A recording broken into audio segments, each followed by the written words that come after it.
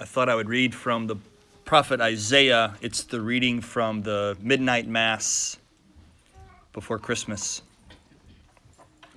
The people who walked in darkness have seen a great light. Upon those who dwelt in the land of gloom, a light has shone.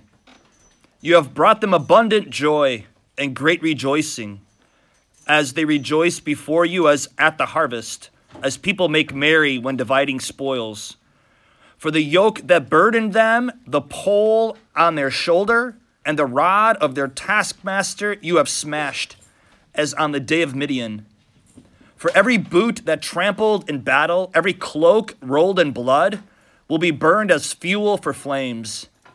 For a child is born to us, a son is given us.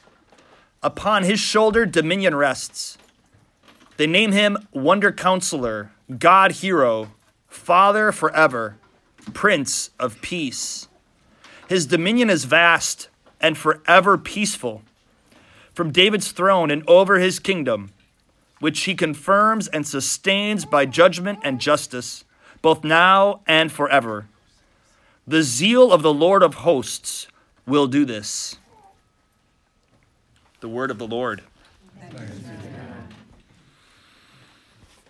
More than talking, I feel like I should just pray for a little bit. Just pray out loud for all of us. And if that's okay, I'm just going to get on my knees. You don't have to, but I just feel like before this image here of divine mercy. I'm recording this for Joe and for whoever else can't be here, and if you want to forward it to them later.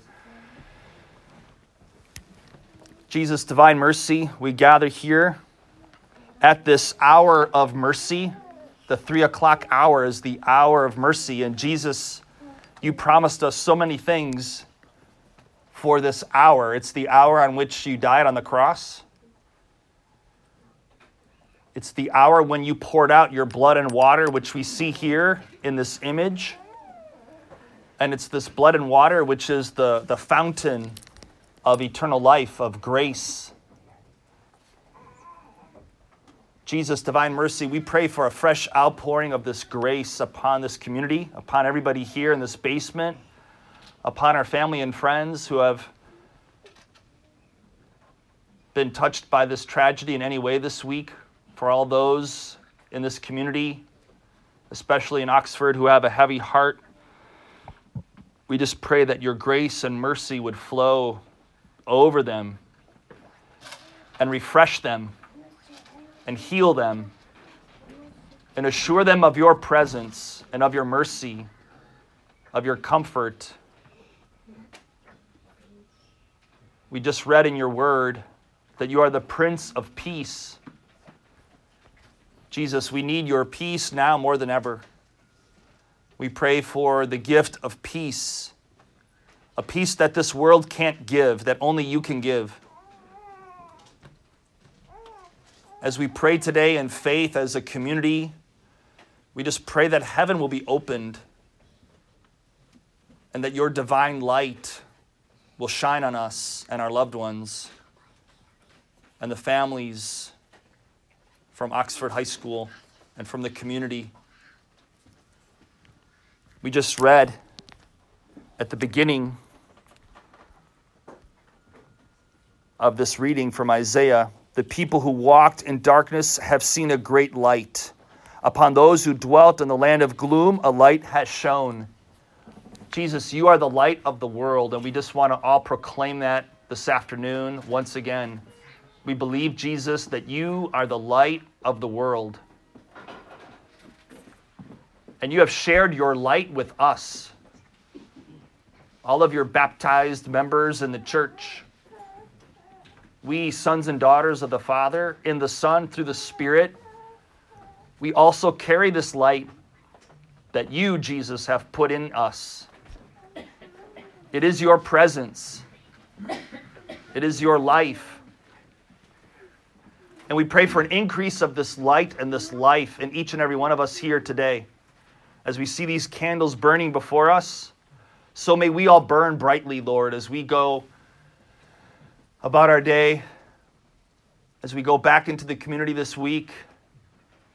May each and every one of us here be a light that shines in the darkness, that gives hope to those who may be hopeless, that gives comfort to those who are hurting. As St. Francis prayed, Jesus, make us all instruments of your peace this week. Where there is hatred, let us sow your love. Where there is sorrow, Lord, may we bring joy and compassion and understanding, and a listening ear and a listening heart. Jesus, we pray for patience in the days and weeks ahead. We pray for the grace of forgiveness. Give us the graces we need, Lord, to forgive those who have hurt us and who have carried out these crimes. We entrust them, Lord, to your mercy, because we all know that we too are broken, and we need your mercy. We need your forgiveness. We need your healing. Lord, our nation needs your healing. This community needs your healing. Our families need healing. We as individuals need your healing, which is to say we need your love and mercy to touch our hearts where they have been broken. It says in the Psalms, Lord, that you heal the brokenhearted, that you are close to the brokenhearted. We believe, Jesus, that you are a compassionate high priest, which means that you, in a sense, are happy to suffer with us, to walk with us, especially in these times, so that we would not be alone, so we would not be hopeless, but that we could be hopeful, full of hope. That whatever darkness we have to encounter here in this life will ultimately be overcome. And that in the Father's house there are no more tears, there's no more death, there's no more pain or suffering.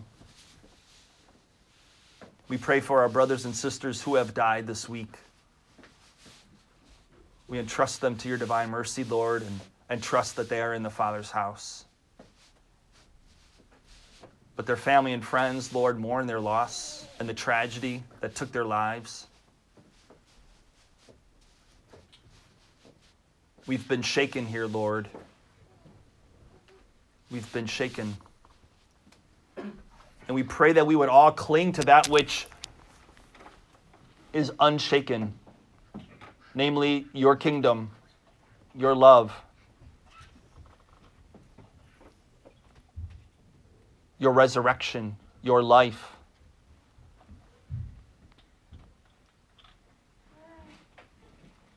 Jesus, increase our faith,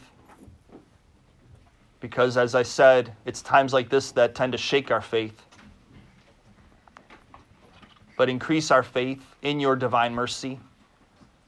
Increase our trust in you. Jesus, we trust in you as you encouraged us to do.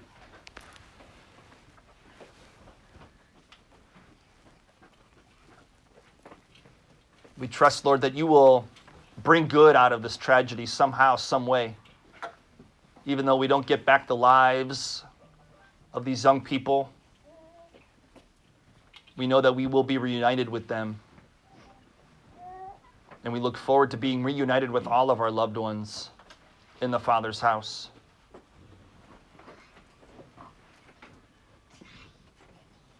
Lord, we need a fresh outpouring of your love.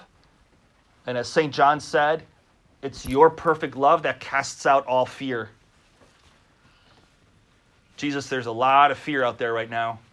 A lot of it, for sure, is as a result of this tragedy. Young people are shaken, Lord. They're fearful. Lord, we just pray that your love, your perfect love, your unconditional love, would fill their hearts and drive out all fear. Because what you showed us, Lord, is that love is stronger than death. Because you rose from the dead. You rose from the grave. It couldn't hold you. Love is stronger than death, Lord. We believe it. We proclaim it. And we pray that that love of yours would come upon us all here today in a new way. Lord, we need you. We need you to take care of us. We need you to love us. We need you to hold us. Hold us together, Lord, in your love. Keep us united, Lord. Times like this can tempt people to run away, which can cause division. Lord, don't let us run away. But Jesus, help us all to be good shepherds for one another. You leave the 99 in search of the one, to bring the one back.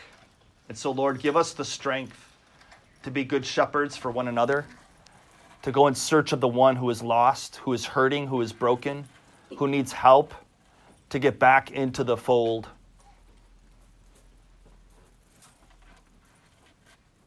Jesus, good shepherd, help us, strengthen us.